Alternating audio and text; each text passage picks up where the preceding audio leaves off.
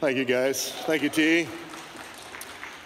I want to start with a question today, something that I want you to think with me about as we walk through today's talk, is how does what you do for a living or where you work matter to God? How does what you do to bring home a paycheck, to work, whether you work in education or construction or retail, or you drive a taxi or whatever you do, how does what you do to earn a living where you work matter to God? Now, I'll tell you, it does matter. Today I want to talk about how that matters. I'm going to ask you to do something with me, though, just before we move on too much further. It's open up 1 Corinthians 16. We'll get there in just a minute. I'm going to be in the Purpose-Driven Life series. We started last week talking about purpose-driven work and business life. And we're going to land on a few different passages, but one of them is 1 Corinthians 16. But would you do me, I'm going to do something I just felt prompted to do, and then John confirmed before me. Would you bow your heads just for a minute? I want to pray. And here's what I want to do. I want to do two things this morning. Some of you are here, and that last song we talked about, the relentless love of God, or how the reckless love of God, how he comes after us. Some of you, you are right now in a place where you've been far from God. You've not been pursuing him. And you realize during that song that the Lord's been pursuing you, that he loves you that much that he's never given up on you. And in just a second, I'm going to give you an opportunity to respond to that pursuit of God and to love him and to say yes to him today, to begin your life as a Christ follower. We normally do this at the end, but it's okay. I'm going to mix it up today. The other thing I want to do, the second group of people I want to speak to is you're sitting here this morning, you're watching online, and you've got a child or children that are far from God, that they're the ones running. They're the one who left the 99, and they're out and they're far from God right now. And I want to pray for you, and I want to pray for them as well. So bow your heads, let me pray. Father, first I want to begin by asking you to encourage those that are here today or watching online right now who have children that are far from you. And maybe something about that last song, maybe something about singing about your love has just ripped their heart again today as they're thinking about their children who have rejected you so far. And so far, Lord, they've not decided to follow you and not given their hearts to you. And they may be off this morning, Lord, who knows? Maybe they're sleeping hungover from a night of partying. I don't know where they're at, but you know everything about everything. And I pray, Lord, two things. I pray that for the parents, the moms, the dads, the brothers, the sisters who are sitting here or watching online, and their hearts are broken for their children, for their friends, that you would right now encourage them, that you would remind them that you have never and you will never give up on those kids. That you will continue to pursue them. You'll continue to go after them. You'll continue to show them that unbelievable, relentless, reckless love of God.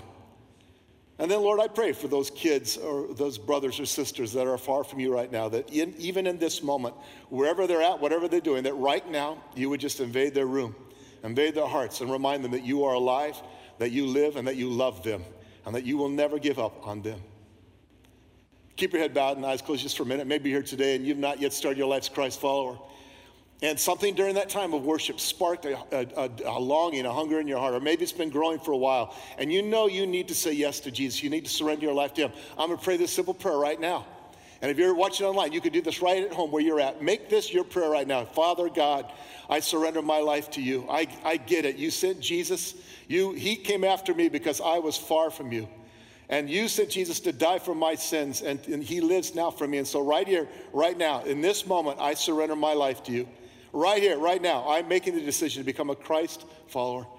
And God, I need you. There's a lot of things I still got to work through, but I know now that I'm not alone in this journey.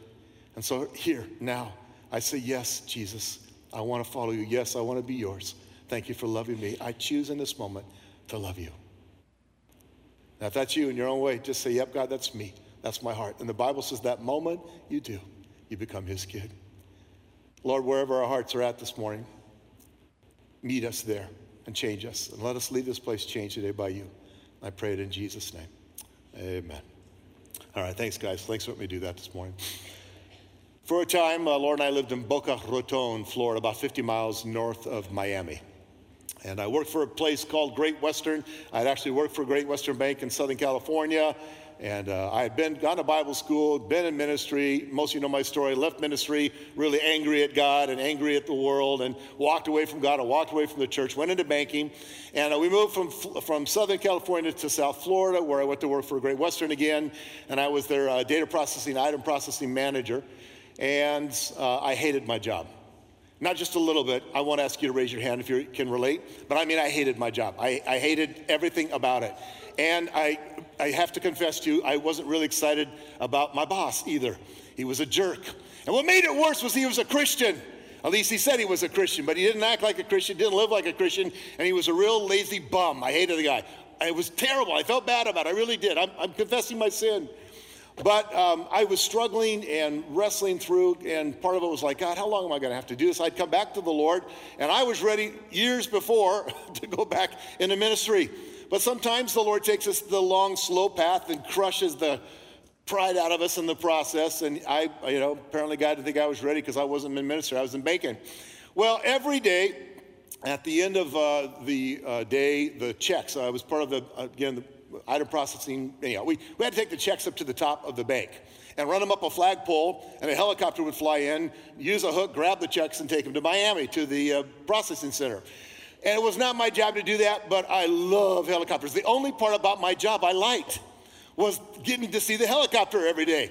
And so my staff would say, "Oh, I'll do that." I was like, nope, I get to do that. So I take it upstairs every night, run it up the pole, and I'd have to wait. You have to make sure the checks don't get blown off or taken off.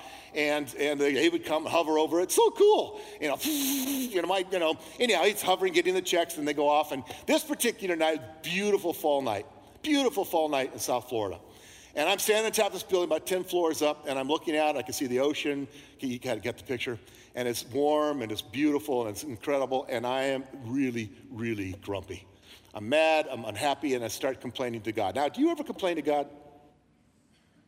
Maybe two of you do. I'm up there, and I'm just saying, God, this sucks. I don't want to be here. I don't like this.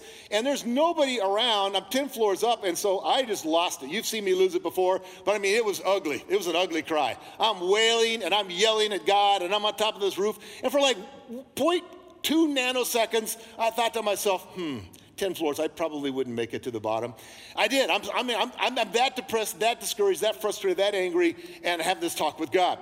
And I'm wailing. And in the midst of that complaining, moaning, groaning, complaining time, it was like the Lord just opened the heavens for a moment, and the Holy Spirit spoke to me. And that wasn't an audible voice. But I'm crying out, God, how long do I have to be here? How long before I can get back in ministry? And it was not one of my better moments. And the Holy Spirit spoke clearly to my heart. Be what I've called you to be right now, right here. Be what I have called you to be right now, right here. Now, that is not what I wanted to hear from God. But I got it. And in fact, it was one of those moments where I realized this is something that I need to change. This is from the Lord. You see, as a 30-something young man, I didn't understand that where I earned a living did not keep me from being who I was called to be. Didn't keep me from being a Christ follower. Didn't keep me from loving God with all my heart. Didn't keep me from loving people the way I could and the way I should. And that challenge from the Lord that night changed me. It challenged me to be a Christ follower, a Christian, right there at Great Western, and stop complaining. It changed my perspective.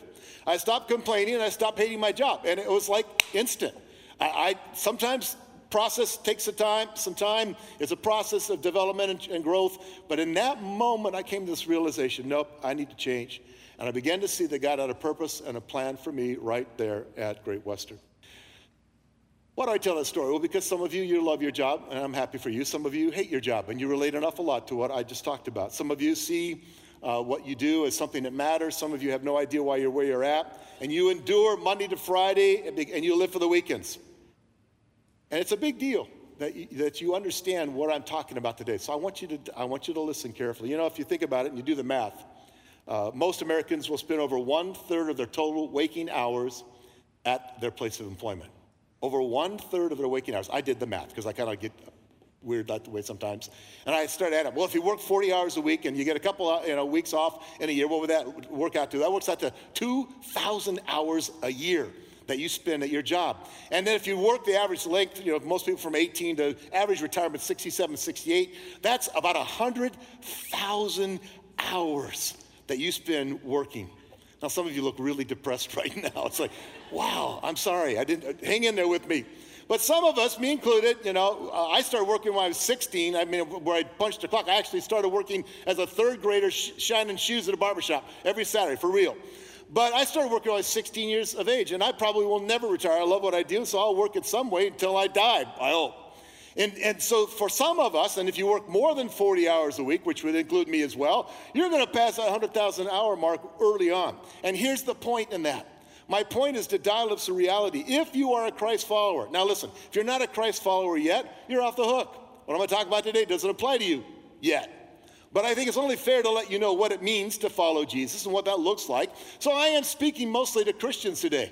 But if you're a Christ follower, and if you believe that God has a purpose for your life, and he does, and if you believe you're supposed to work and do your day-to-day work with purpose, and you are, and it's a huge part of your life, then it is, then maybe, just maybe, it's not about what you do to earn a living as much as it is who you are, where you are at, and who you are affecting for the kingdom of God. Maybe it's not about what you do, just about what you do to make a check, to earn a living. But maybe it's about who you are, where you're at, and who you are affecting and influencing for the kingdom of God. Maybe God's got you where he's got you for a reason. Here's the big idea, the backside of your outline. God has a plan and a purpose for you in your business or where you work. I absolutely believe that. That God has a plan and a purpose for you in your business or where you work. I don't care what you do now. I don't care whether you like what you do now. I'm here to tell you today, here's reality. God has a plan and a purpose for you right where you are at. And by the way, so you think, well, I'm retired. God still has a plan and a purpose for your life too. And I'm going to share at the end of the little talk with a friend of mine, and you can hear how God is using him. But I want you to shift in your thinking today, and I want you to see that everything you do matters to God. Listen carefully. Everything you do matters to God, including what you do for a living. Here's a problem with some of us, and I've been there, I would own this as well, is that we tend to compartmentalize our lives. We have our God part, the part where we say, well, I show up for church and you know, I'm maybe involved in a rooted group or a life group or connect group. Maybe I serve and with the kids, or serve a connection team or serve security team or whatever. And we tend to see that, yeah, I have this God part of my life. In fact, I even give some money to God once in a while. And we compartmentalize. That's my God thing, my God part. And then we have the rest of our life. Well, yeah, but I got to live Monday through Saturday, and I've got a job, and I've got family, and I've got hobbies. And here's what we tend to do, and it's not okay, by the way. We tend to compartmentalize our life. We tend to treat God and his kingdom life as a segment or part of our life instead of the whole. Most of you have apps on your phone. Most apps are free. And then what do they try and sell you? Add-ons. They try and get you to get this and get that to improve the app or what have you. Here's the deal. God is not an add-on to your life app. That's not the plan. That's never been God's plan. Last week, and if you missed last week, go online and listen to it. But we talked last week about how God is to be the very center. Jesus said, love the Lord your God with all your heart, mind, soul, and strength. Every part of your life is to be wrapped up and centered around him, including what you do. In the 16th chapter, the last chapter of 1 Corinthians, where I had you turn, the Apostle Paul makes some personal requests and gives some final greetings in this chapter. And sometimes I will admit when I get to the end of a book, end of a chapter, I'm just kind of glazing through it, especially when I realize he's wrapping it up. But there are a couple verses, the two I had you turn to, look at with me, verse 13 and 14. 1 Corinthians 16, 13, 14. Two verses where Paul summarizes powerfully pretty much everything he said in the book of 1 Corinthians. Look at it with me, 1 Corinthians 16, 13, and 14. Paul says, be on your guard, stand firm in the faith, be courageous, be strong, do everything in love. Paul says, be on your guard. Why? Because life isn't a cruise ship. It's a battleship. I've talked about that many times. Life is hard. And Paul says, be on your guard. You've got an enemy, so be aware of that. It says, stand firm in the faith and stay the course. Don't be easily distracted and drawn off course by what God has for you. He said, be courageous and strong. Why would he say that? And it's mentioned many times, Old and New Testament. Why are we told to be courageous and strong? Because life is filled with things that scare the crap out of us. Because there are times when things happen, we don't see it happen, we didn't expect it to happen. Where did that come from? And Paul says, no matter what, remember, life won't always be easy, but be strong, be courageous, keep going. But verse 14, 1 Corinthians 16, 14, 4 amazing words, and if we just did this, it would change everything. He said, do everything in love. Above all, do everything in love. More than anything else. Do everything you do in love. And guess what everything includes? Everything, including your work or your business experience. In 40 years of teaching as a pastor, I have never taught on this subject before, and I'm not sure why. But I'm excited about this today because I feel like God's been showing me something that I want him to show you, that we're to live for the glory of God. What does that mean? We live to make God the hero. 1 Corinthians 10:31, earlier in the same book, if you want to flip back a few pages. But 1 Corinthians 10:31, here's what Paul says. It says, live your life in a way that glorifies and honors God. Live your life in a way that glorifies and honors God. Now, most of us get what honor means. To honor is to esteem or to value. Glory, we go, what is glory? To glorify God, what does that mean? It's kind of a religious term. It means that where we make God the hero, where everything we do is about him, centered and focused on him, where he is all in all, and we're fans of his. We do it all not for our personal glory, but for his. In other words, whatever you do, we're to do for God. For his glory, for his honor, for his kingdom and his purposes. Whatever you do, that's the call to us as Christ followers. Now, how many of you think that's a big challenge? Every hand should be up right now. It's a huge challenge. It's not an easy thing to do. My problem at first when I worked for Great Western Savings is, again, I had compartmentalized my life, and I did not include God in what I did 50 hours a week. I didn't understand that what I did as a manager working for a bank provided me an opportunity to be like Jesus. To love God, to love people, to love God with all my heart, and to love people, and to advance the kingdom purposes, the purposes of the kingdom of God right where I was. Pastor Rick Warren, and I mentioned his book last week in his best-selling book, The Purpose-Driven Life, which over 30 million copies, and it's been the theme or the motivating theme for this series. He makes this radical statement, and it's number one in your outline if you're taking notes. Number one, Rick Warren says, the pursuit of happiness is not what life is all about. What? The pursuit of happiness is not what life is all about. We are to live for the glory of God. We are to live for the glory of the Lord. To say that the pursuit of happiness is not what life is all about sounds almost un-American, doesn't it? I mean, I know the Bill of Rights, and we think, wait, that's not what I've been taught since I was a little kid. But Rick's point and my point is simply this. As Christ followers, read the book, read the New Testament, read the words of Jesus, and you cannot argue with this. As Christ followers, everything about everything in your life and mine is not about me. It's not about you. It's about the kingdom of God. Jesus taught about the kingdom over and over again. It's about the kingdom, and it's about living for him and his purposes on the earth. Now, I know, believe me, I know we live in a me-centered, self-centered, narcissistic culture where we are told directly or indirectly all the time. We're told that you are the center of everything. And part of the reason why we hear that is because we like to hear that. Don't we? We like to hear that, if it feels good, do it. If it makes me happy, great. If it's what I want, great. If it's not what somebody else wants, who cares? Because I'm the center of my universe. Do whatever you want. Take whatever you want. Take care of you because you're number one. The problem with that mentality is twofold. One is it's not biblical, and two is it doesn't work. It doesn't lead to true and lasting joy. Look at anybody around you. We won't talk about you. Let's talk about others. Look at anybody around you, someone who lives a selfish, self-centered life, and tell me if you really think they're living a joy-filled life. It doesn't bring lasting satisfaction, and it doesn't give your life a sense of higher purpose. When you make it all about you, that's why Jesus said, die. Unless a seed dies, it falls into the ground and dies, it remains alone.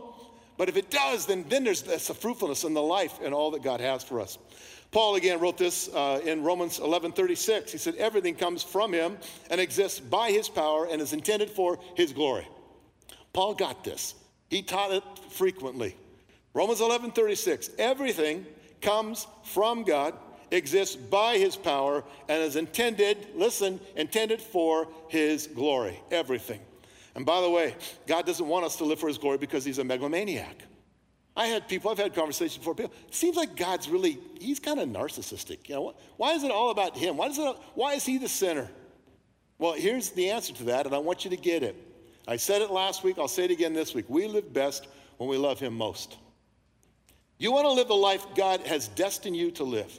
You want to live a life where you experience true joy and satisfaction, where you know the peace of God that passes all understanding, where you experience what it really means to be the person God created you to be. You live best when you love him most. You live best when you make it all about him and not all about you. You and I are to live for the Creator and his purposes. And that needs to be the very center of our lives. That's what Jesus taught. Seek first, Matthew 6:33, seek first the kingdom of God. C.S. Lewis once wrote, in commanding us to glorify him, God is inviting us to enjoy him and the life he provides. That's so good. In commanding us to glorify God, he's inviting us to enjoy him and the life he provides. Living for the life for the glory of God, means working and doing your business, whatever that is, with a higher calling and a higher purpose. It's not just about earning a paycheck. It's about doing something greater than you could even imagine. And that's where we find joy. And God does want you to live in joy. He really does.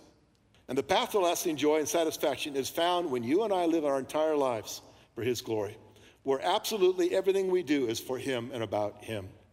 To live a purpose-driven life as a purpose-driven Christian means that ultimately we live for Christ and his glory, and that includes what you do from 9 to 5, Monday through Friday. It includes all of your life.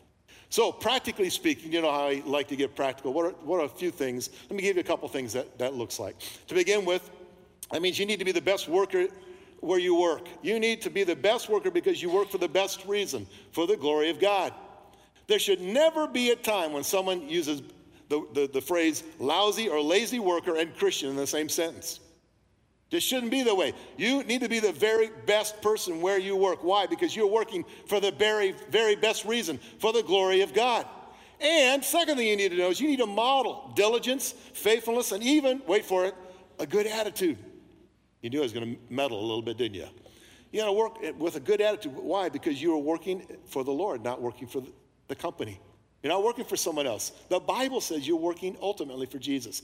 Colossians 3, let me read it to you. Colossians 3, 22 and 23. Jot it down. It's in your outline, I think, but I want you to write this down because some of you need to go back to this because you're not going to believe me. You need to think about this for a while. Colossians 3, 22 and 23. I'm going to read it from the Passion Translation, which I love for devotions. But here's what Paul says. Let every employee listen well and follow the instructions of their employer, not just when their employers are watching, not in pretense, but faithful in all things. Here it is, for we are to live our lives with pure hearts and in the constant awe and wonder of our Lord God. Verse 23, put your heart and soul into every activity you do, as though you were doing it for the Lord himself and not merely for others. Listen carefully to that verse 23 again. Put your heart and soul into every activity. And in the context here, he's talking about work. You do as though you were doing it for the Lord himself and not merely for others. We do what we do with an understanding that I am to be like Jesus, a Christ follower, an example of him, bringing glory to him, living and working on purpose, and the best of the best, doing the very best I can, because I'm not doing my work for Microsoft. I'm not doing my work for Fred Meyer. I'm working for the Lord. All right, let's move on. Number 2, here's the second thing.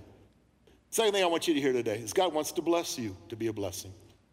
I truly believe this, and I'm going to unpack this, but God wants to bless you to be a blessing. He wants to profit you so that you can solve problems. In other words, I'll admit it more directly, God doesn't just want to raise the quality of your living, but the quantity of your giving. God does not just want to raise the quality of your living, but the quantity of your giving. Whether you are an employee or you're a business owner, God's goal is to make you a blessing to others. That's always been his plan. He uses us, he uses you, he uses us as lights and as gifts and a blessing to a watching world. Now, I'm going to address something pretty quickly here. There are some who teach what's commonly referred to as the prosperity doctrine. And I will be honest with you, I've had some tension with this for a long time, and I still do. But I'm going to explain a couple things that I want you to hear. Essentially, those who advocate for the prosperity doctrine believe this. They believe that the Old Testament promises, especially the Abrahamic promises, the promises of God made to Abraham, apply to us because in the New Covenant, the New Testament says we are now all children of Abraham. And so they would say that all the promises given to Abraham are promises given to us as Christ followers. Unfortunately, they tend to ignore that Jesus was poor. He was. That Jesus said in Luke 9 that the Son of Man doesn't even have a place to lay his head. And so they tend to not identify the fact that, well, blessing doesn't just mean money. And that blessing comes relationally, comes in our relationship with God. Blessing comes as we are in a community of faith that loves one another. Blessing doesn't just mean dollar signs. However, I will say this. I no longer argue with the proponents of the prosperity doctrine. I simply ask them one question. Why? Why does God want to bless us? Okay, if God's promises and blessings include money and material blessings, possessions, then, and I won't always, sometimes that's true, then why? Why does God want to bless us? And I often get an interesting look from them when I ask that question. Because they'll say, well, because God wants us to be happy. Or God wants to bless us just to bless us. And I go, no, that's not actually the answer. The true answer is the same answer God gave to Abraham, since you like to quote Abrahamic promises. Genesis 12:2. You find the promises to Abraham in Genesis 12. Genesis 12:2 says this. God says to Abe, I will make you into a great nation, and I will bless you. I'm going to make you great, and I'm going to bless the socks off you. And I will make your name great. And here it is, the last part of Genesis 12:2. And you will be a blessing. Why did God bless Abraham? Just to make Abraham fat, rich, and happy? Nope. So that he would be a blessing. So that Abe would be a blessing to all nations and all peoples. I'm going to go out on a limb here. Some of you are going to be quite relieved by this. Some of you may be a little frustrated. But there's nothing wrong or evil about living in a nice house or driving a nice car. Do not go out into the parking lot today and be ashamed of whatever you get into to drive away. That's not my point here. And there's nothing wrong with upward mobility if you understand that it's not just for you. I wish I had more time, and I don't. But there's so many passages that make this so clear in the New Testament. God wants to bless you. He wants to bless you relationally. That's first and foremost. And some of you, he will bless with great resources or with resources. But it's not just about you. He's blessed you to be a blessing. That's the heart of God. God has blessed you to be a blessing. If you own a business, God does want you to make a profit. He doesn't want you to go bankrupt. He doesn't want you to belly up. If you own a business, good news. God wants you to profit. But the profit he wants to give you is so that you can help solve kingdom problems. If you work and you have a job and you make money, God wants you to be able to take care of your family and take care of your needs. But God wants you to be a blessing to others. 2 Corinthians 9:8 says, God is able to bless you abundantly so that in all things, at all times, having all that you need. And again, that's a prosperity doctrine favorite verse. God is able to bless you abundantly so you'll have all that you need all the time. And they love that passage. Again, how you define bless is part of my tension. But here's the point, and they miss this. 2 Corinthians 9:8, last part of the verse says, having all that you need so that you will abound in every good work. God does want to bless you. I don't argue with that. Why? So that you can be a blessing to others. Let me tell you a story. I'm going to start wrap this up. But let me tell you a little story. I was in Botswana, as most of you know. My last trip, I did a business seminar. We were trying to reach into the business community, blah, blah, blah. I don't have time to tell you much about that. But I was one of two speakers to a group of businessmen and women in Botswana. And I was excited about this. And I felt very good about what the Lord gave me to share with them and what a privilege it was to speak to them. I knew that there was another speaker. I had not met this man. His name was Enoch, Apostle Enoch. Pastors a large church in Botswana, very mega church of thousands of people. And I had heard about him. I had never met him. When I heard that he was going to be the other teacher at this business seminar, I did a little research. I went on the internet and I started looking into him a little bit. I found out, wow, this is a word of faith guy, prosperity guy. I don't know how this is going to work because I got problems. You know, I was a little concerned. He got there early. We met, and I immediately had a connection with Enoch.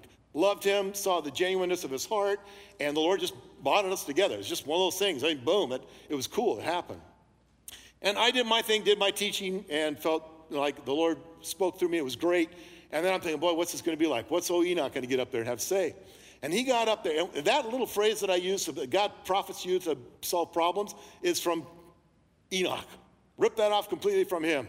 And I'm standing there listening to this word of faith guy, this prosperity guy, this hyper-Pentecostal guy, stand there and tell a bunch of business people, listen, if God is blessing you, then he has blessed you to be a blessing. If God is profiting you so that you can solve kingdom problems, and just don't go out and keep getting bigger houses and bigger and better cars and more stuff. Understand that God does want to bless you, but he wants to do so that you will be a blessing. My jaw just dropped. I was like, that's awesome, dude. And I told him afterwards, I said, I have never heard a guy like you ever say that before, and it was so good. He gets something that I want you to get. And by the way, some of you think you're off the hook. Phew. Man, I drive a 23-year-old car. Mine's out back, seriously, a Buick. And you're like, oh man, I'm off the hook. Praise the Lord, I don't have blessing. If you live in America, listen, you're blessed. And I'm not going political here. I'm just saying, I've been all over the world. The average worker in Gaborone, Botswana, makes $300 a month. A month. And they have none of the amenities and the niceties and the things we tend to take for granted. Now, some have been exceptionally blessed. Some have a lot more resources than others. People say, why does that happen? How come I tithe, I serve Jesus? How come I don't get millions? I don't know. There's my profound biblical answer. I don't know. I don't know why some people seem to get more and others don't. I don't know. But what I do know this is no matter where you're at on the socioeconomic scale, no matter where, listen carefully, no matter where you are at, the principle still holds true. God wants you to live in a way that brings glory to him. So if you're poor, then bring the best glory to God as a poor person you possibly can. And whatever you can, God still says, would you be generous? Would you give? Will you trust me and live in a way? I love it when I hear stories of people who are just dirt dog poor and they have nothing. And you would say they live from paycheck to paycheck, and yet God speaks to them and they obey him and they say, okay, Lord, I will give, I will bless, I will be a blessing. And you think, remember the story? I do not have time. The story of the widow's 2 mites, the little 2 pennies.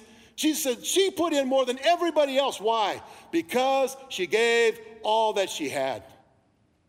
I could give you hundreds of examples, Old and New Testament, where Jesus says it's not about writing a big check. It's about having a big heart. Now, some of you have been blessed. Some of you have been given great resource. And I want you to hear, no matter where you're at on the socioeconomic scale, God has blessed you to be a blessing. God has profited you to help solve kingdom problems. And along those lines, I'm going to take the last 5 minutes, and I'm spot on with time right now. I ran through that pretty quickly, but thank you for being patient with me. I'm going to invite my friend John Batista to come up. John, welcome John up. John and I have known each other. We go back to Life Center for a long time. He had hair, and mine was black when we first met. So that's how long we've known each other. John's been at East Point from the very beginning. Been on our board for a long time, East Point's board. Love him. He's a good friend, accountability partner. Love this guy. And he was telling me something when we had coffee, I don't know, 2-3 weeks ago, that he's up to right now. Tell me what you're doing. Tell me a little bit about what started at Union Gospel Mission. Well, in a nutshell, what we've done is start a cycling group for the participants in the UGM program. So they're part of their recovery program, and UGM is one of the most successful recovery programs in the country at about a 70% success rate. But the participants are in that program about 50 hours a week. And so they don't have a lot of time for fun. It's not built into the structure. So it's through volunteers of doing things like starting cycling clubs where the men get out and are able to do things in the community outside of program. Yeah. Well, tell me how God gave you a heart for this and a passion for this, because I love this story, this part of the story. We had supported UGM for a long time, we meaning my wife and I, Teresa. And Teresa actually rolled up her sleeves and got involved with Anna Ogden Hall, but I had never done that. With Rooted. Rooted? Rooted. Yeah, we love Rooted around here. Has anybody heard of Rooted? Go ahead. Yeah. Well, it was through Rooted that I was able to roll up my sleeves and go just do something simple like serve a meal. As a result of serving that meal, God just moved on my heart to want to be connected more deeply with these men. So that's where the passion came from. You told me you read something about something happened in New York. Yeah, it was, you know how God does, surprises you. I was reading in the Wall Street Journal of all places, an article about this running club in New York City that started to invite some of the homeless population to run with them. It's now become a national movement called Back on Your Feet. And I sent that to Dave Wall, who's our contact at UGM for Rooted. And I said, it would be cool to do. You could even do it with bikes. And immediately emailed me back and said, we got bikes. Yeah. And he said, and you're a cyclist. What do you think? Yeah. And so, I mean, God couldn't have been more clear that this was an opportunity. Nick, show the picture. I don't know if we showed that yet. This is the picture of John with some of the guys. Isn't that cool? Those are all guys that are part of the program there. And these are the part of the Saturday morning group, right, that you've been riding with? Yeah, Friday mornings. Friday mornings, yeah. And one of the gentlemen up there shared with us the first day we were riding, they just start opening up on these rides. And he said, I found out today I have a daughter and a granddaughter that I never knew existed. Just sharing that with us. Yeah. And they just don't have a lot of opportunity to connect outside of the UGM community, and they long for it. Yeah. So it's pretty cool. I'm so proud of you. That's so cool. Listen, you said they had bikes. Now, I know that they had bikes. Yes. But tell me what you're doing right now, how we can support you, what we can do to help. Well, I started with the bike shops. They donated all the helmets, water bottles, tubes for all the tires that were flat. Go ahead and mention who did this. Wheel Sport and North Division Bike Shop came great. Alongside of. It was very cool. About $300 worth of stuff to get us started, and have offered some more support. But what we really need are bikes. The bikes that we have are just about unusable. The one gentleman up there is partnering with me. We spent a day and a half trying to cobble together 4 bikes. That's what we were able to do. But almost every time we go, we have to do some work on them because they're not good bikes. So bikes are a big thing. And Wheel Sport has a recyclery, their original shop, they've turned into a used bike shop and are willing to work with us. But if you have a bike, a decent adult bike, or God's moving on your heart to give something, we will put that money directly, all of it directly towards purchasing new equipment. In fact, put up John's email address with you guys. This is John's email, write it down. And some of you are sitting here right now, you're thinking, well, I'd love to help, what can I do? 20 bucks would help. Because all the money that you give, you can give it through East Point, and just if you write a check, you do it online, go to the other box and put in there UGM bikes, and we'll make sure that it gets to John, and all of it's going to go to buy bikes for these guys. Some of you, you've been given a lot, and you can buy bikes. What, $400 or $500, $600? Yeah, good. You can buy a bike. Yeah. Some of you can buy more than one bike. Your business can do it. Go to your boss, go to where you work, say, hey, we heard about this thing at UGM, and they need bikes. Can our company buy a bike, sponsor it? Companies love to do this nowadays. It's a thing. So would you go? Contact John. John will be down front afterwards. Yes. Come see John, but let's get behind this and help make a difference as bringing glory to God. Let's go for John. Thanks, buddy. Thank you, Kurt. Thank you, man. I wanted John to share that. When we were having coffee, I got excited because I knew where I was going today. And I thought, hey, John's retired. And he's a guy that's still actively involved. And I can tell you, he's got skin in the game, not only time, but money as well. And I want you to see that no matter what you do, God has given you an opportunity to be a blessing to others. And this is just one example of the way that you can help make a difference. How we at East Point, through what God's doing here, can make a difference. God wants you to live for his glory, no matter where you're at. No matter what you do.